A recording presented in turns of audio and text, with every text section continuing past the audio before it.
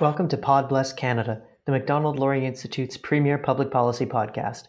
My name is Brett Byers, Communications Manager at MLI, and we're pleased to bring you an insightful conversation between MLI Research Advisory Board member Professor Elliot Tepper and Quentin Hodgson, a senior international and defense researcher at the RAND Corporation, focusing on cybersecurity, cyber operations, risk management, and command and control.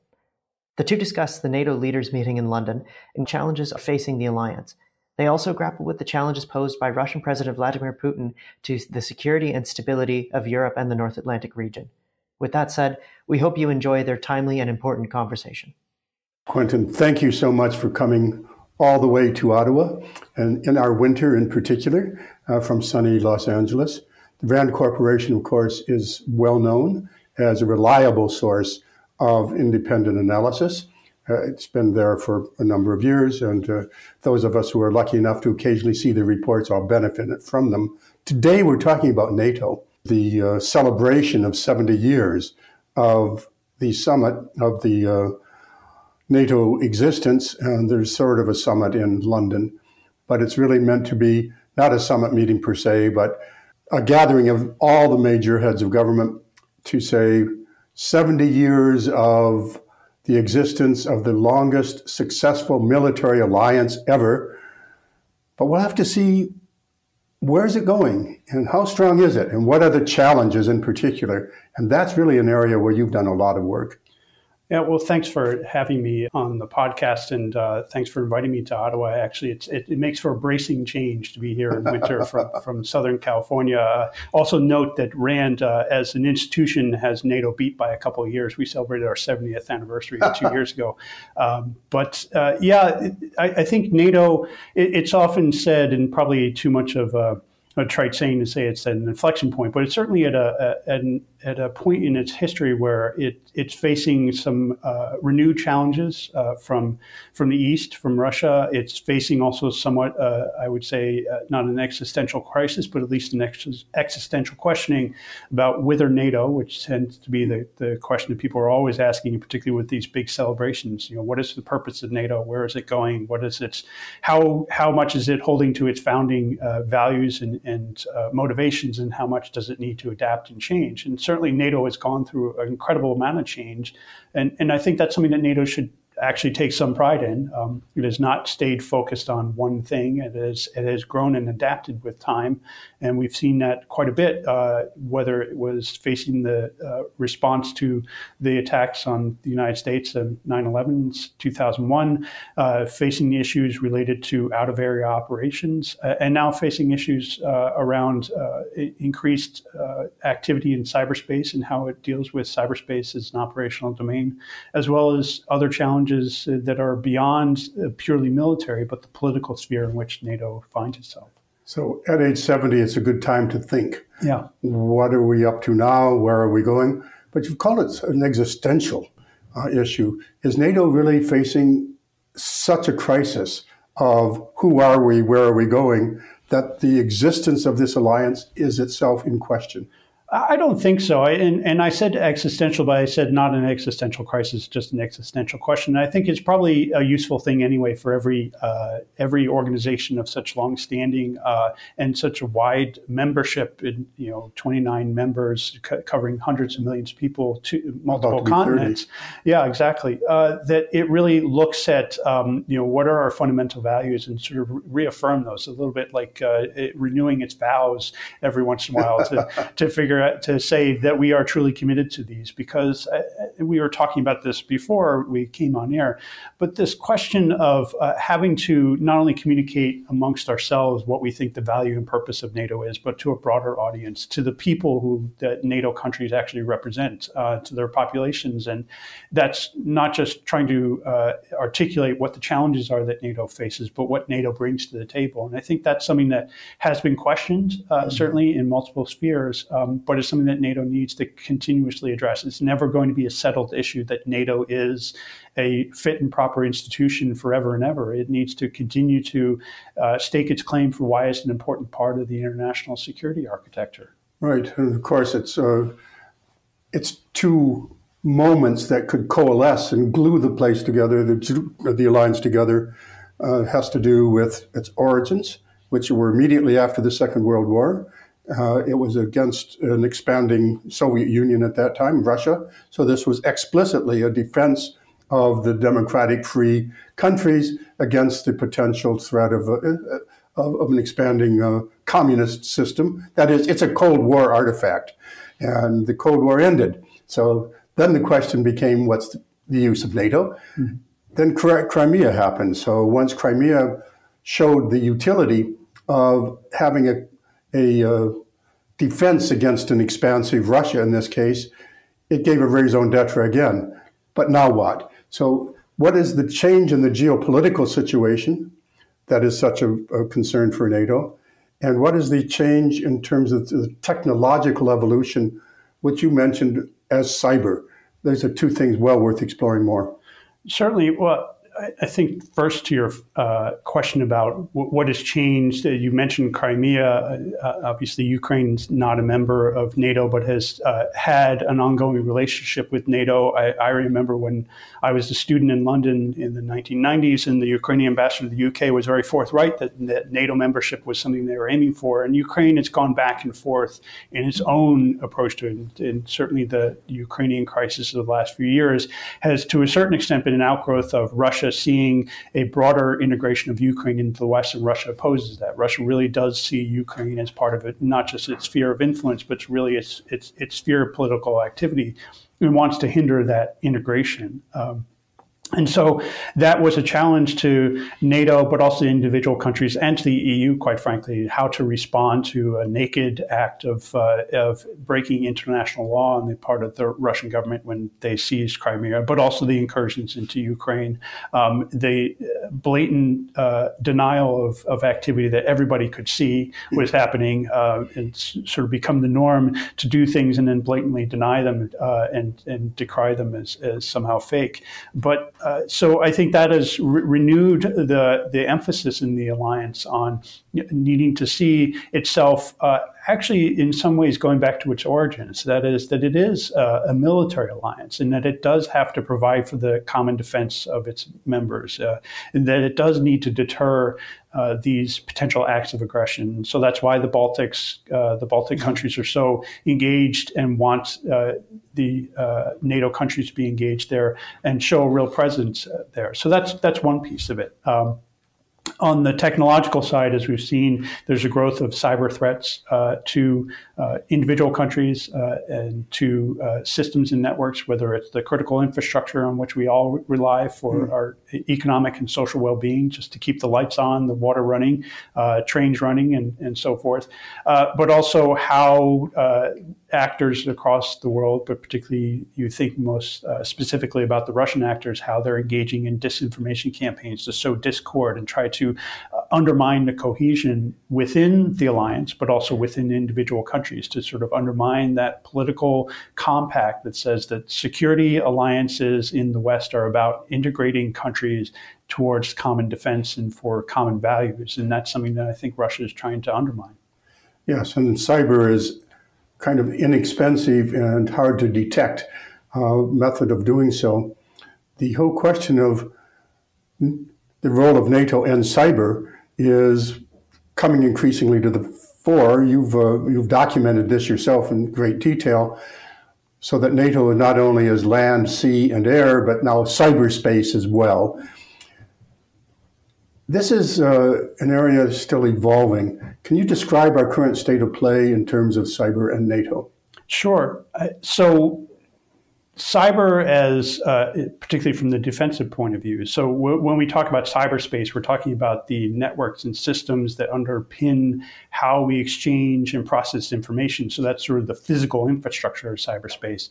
Then there are the things that occur at more the virtual level and how those systems interact. So you really have to think about it at multiple levels.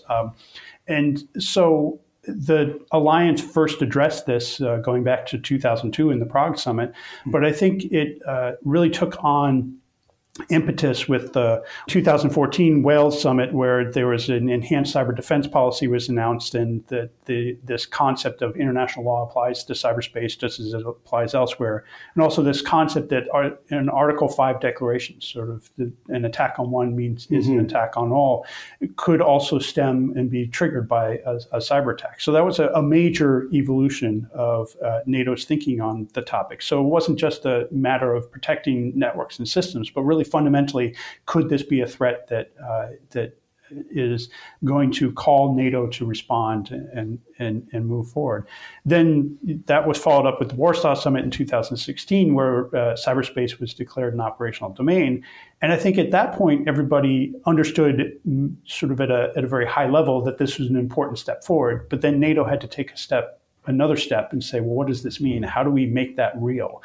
When we say that we are operating in the land domain, everybody knows what that means. We can exercise, we can put tanks on the ground and people, and we can deploy, and we can do multi-domain operations with the naval forces, such as they did with the Trident Juncture exercise last year in Scandinavia. Major exercise. Yeah, exactly. But when it came to cyberspace, people were still unsure what that meant and what kind of capabilities and capacity NATO as an alliance, so as an institution, needed, and what kind of capabilities and capacity do the individual countries require.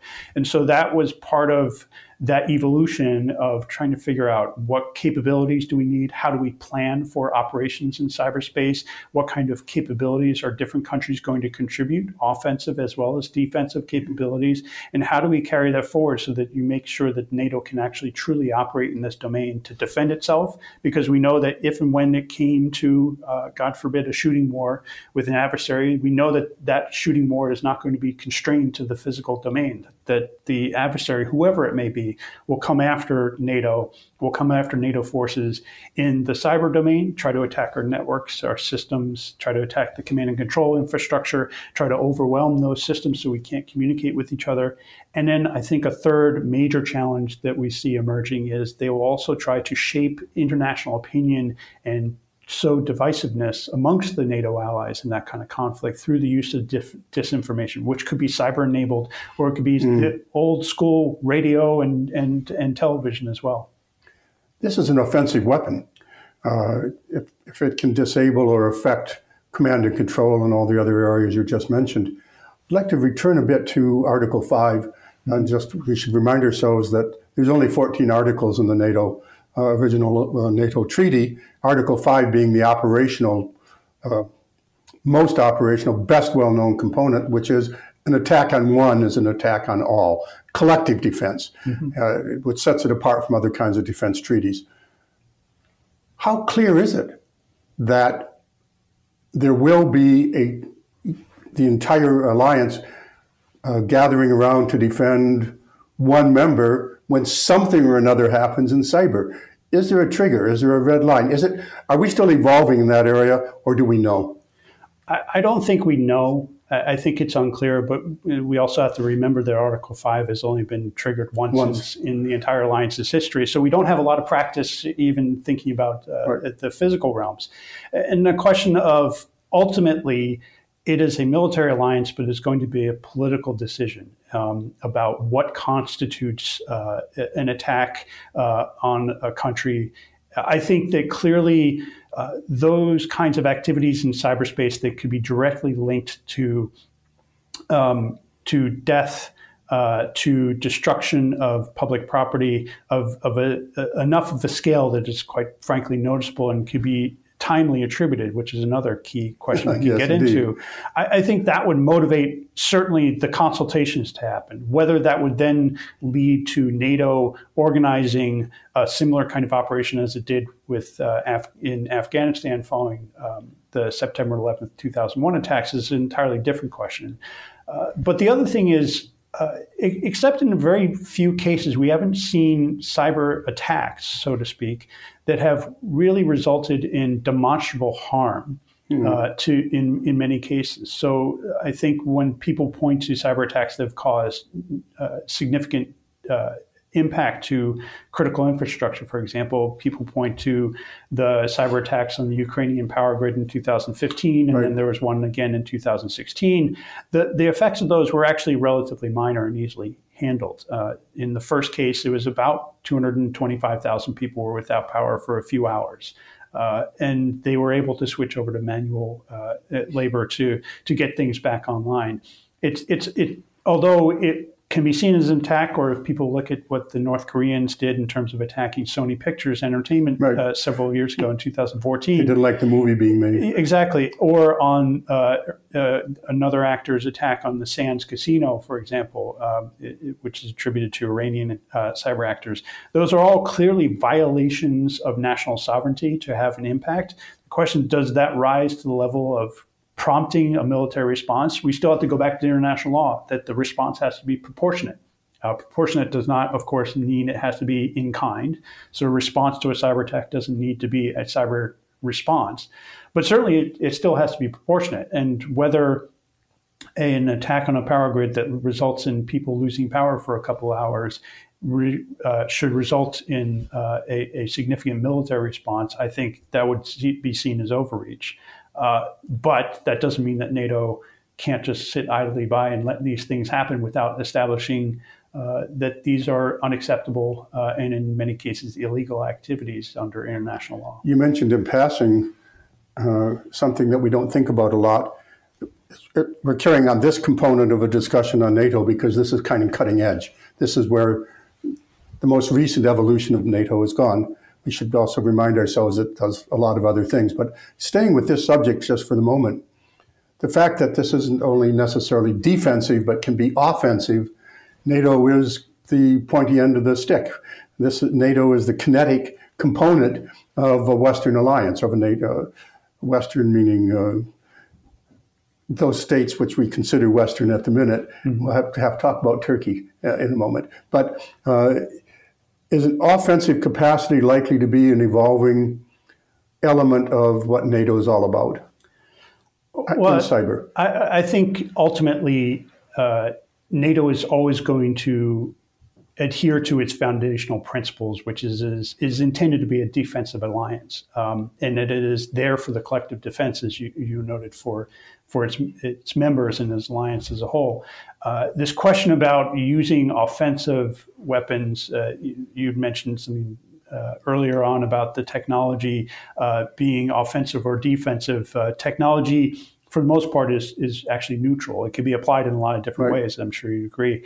The question is, what ways will NATO choose to try to integrate cyberspace capabilities into its military planning, its exercises to demonstrate that it actually knows how to do this?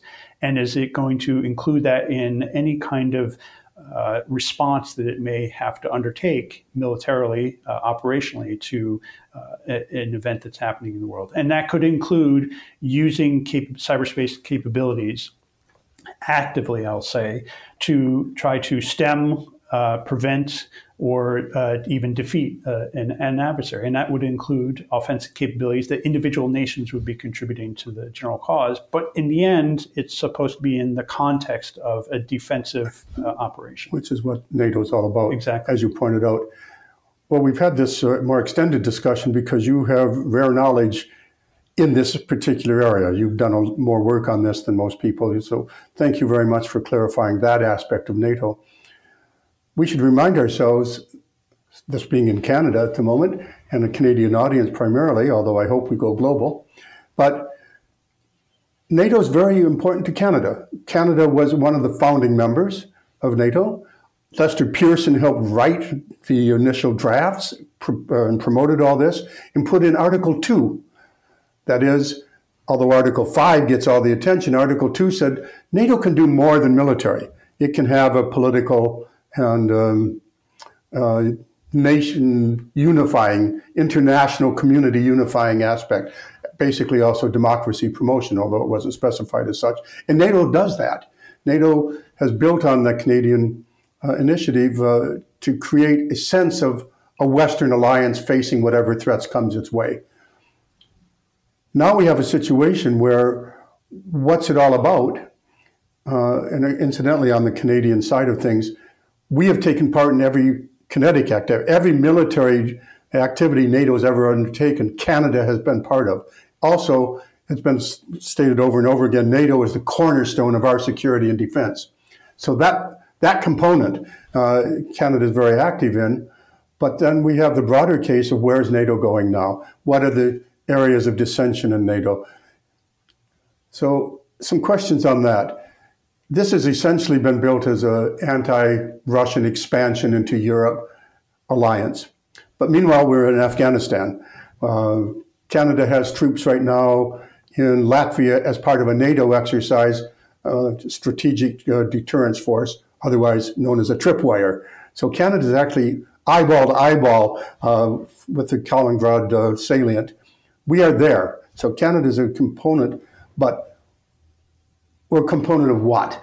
Right now, there's lots of concern about whether NATO can have the internal cohesion for its own reasons, quite apart from what Russia may be doing, keeping in mind a weakening of NATO is a plus for Russia, but the weakening of NATO isn't exclusively only to Russian disinformation campaigns. You may wish to talk further about what Russia's doing in terms of disinformation campaigns.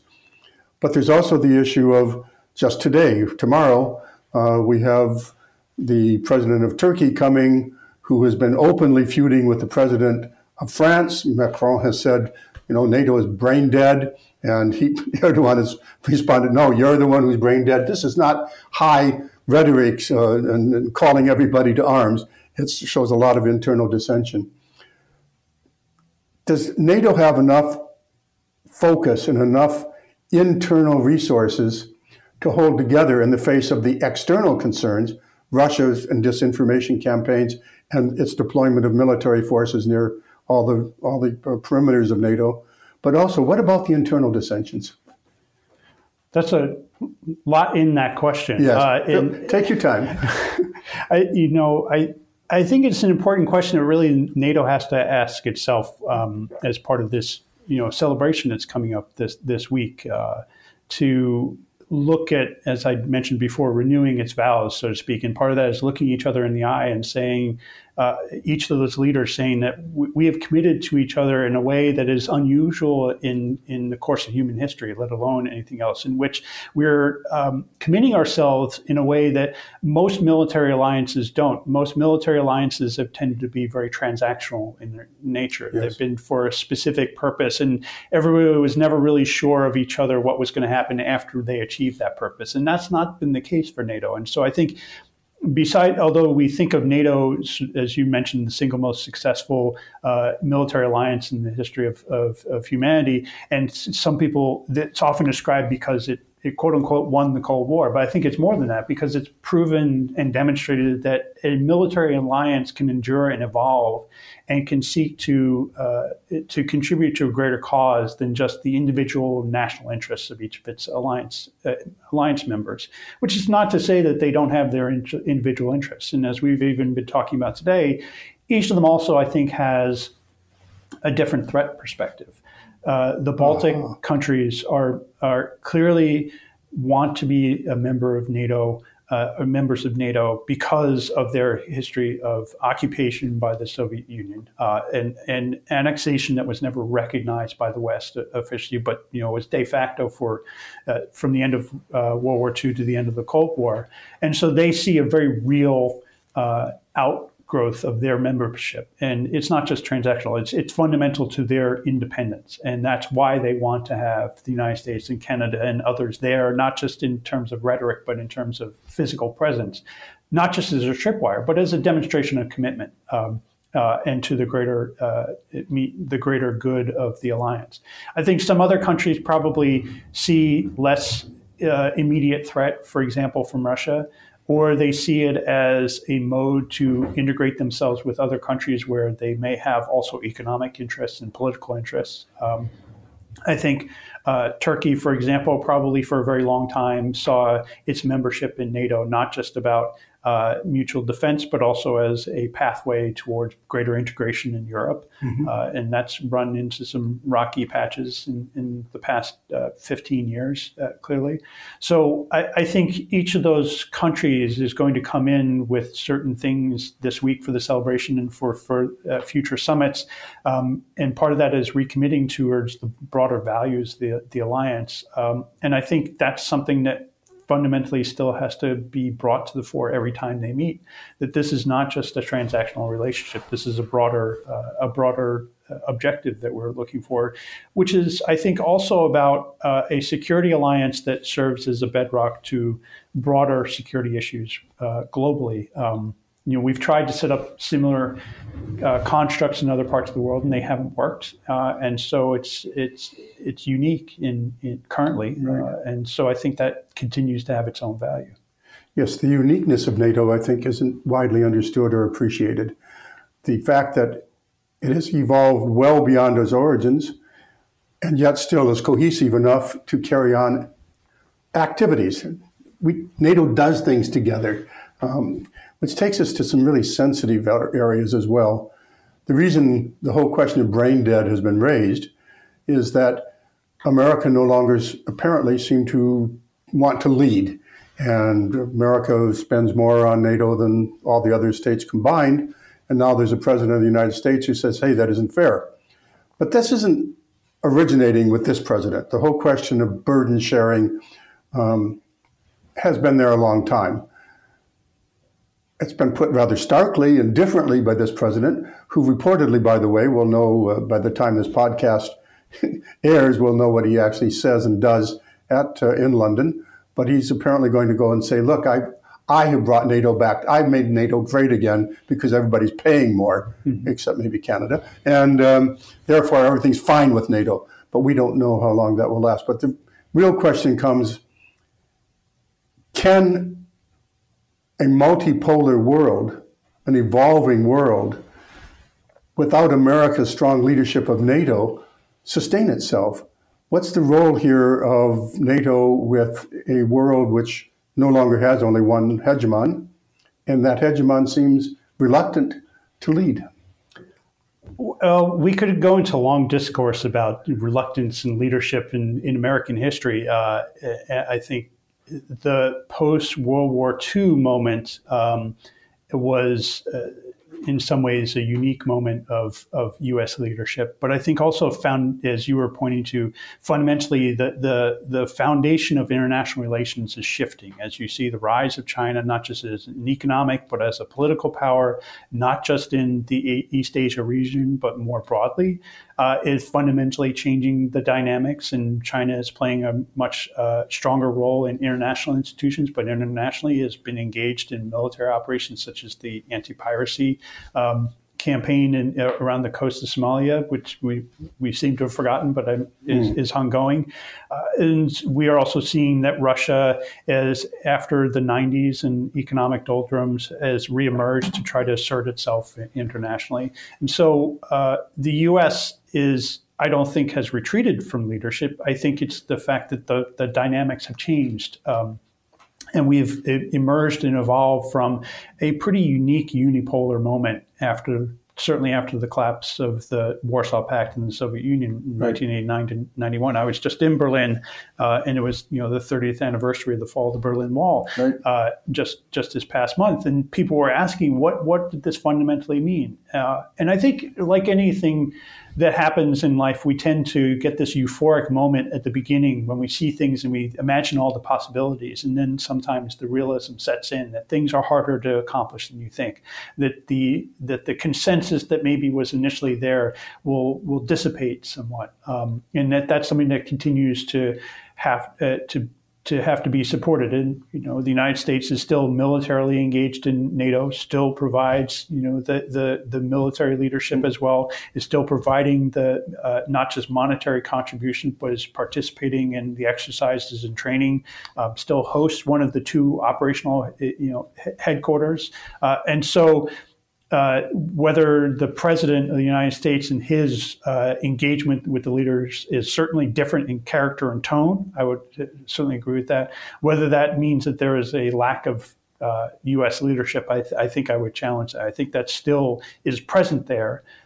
We're just going through a very interesting moment of evolution and what that looks like. And as you pointed out, just to finish up the thought, this push on NATO allies to invest more in their own contributions towards NATO, but their own defense programs has been ongoing for decades now. Secretary Gates was pretty forthright in some of his speeches, and Nash Carter as well. But it goes back even before then to others.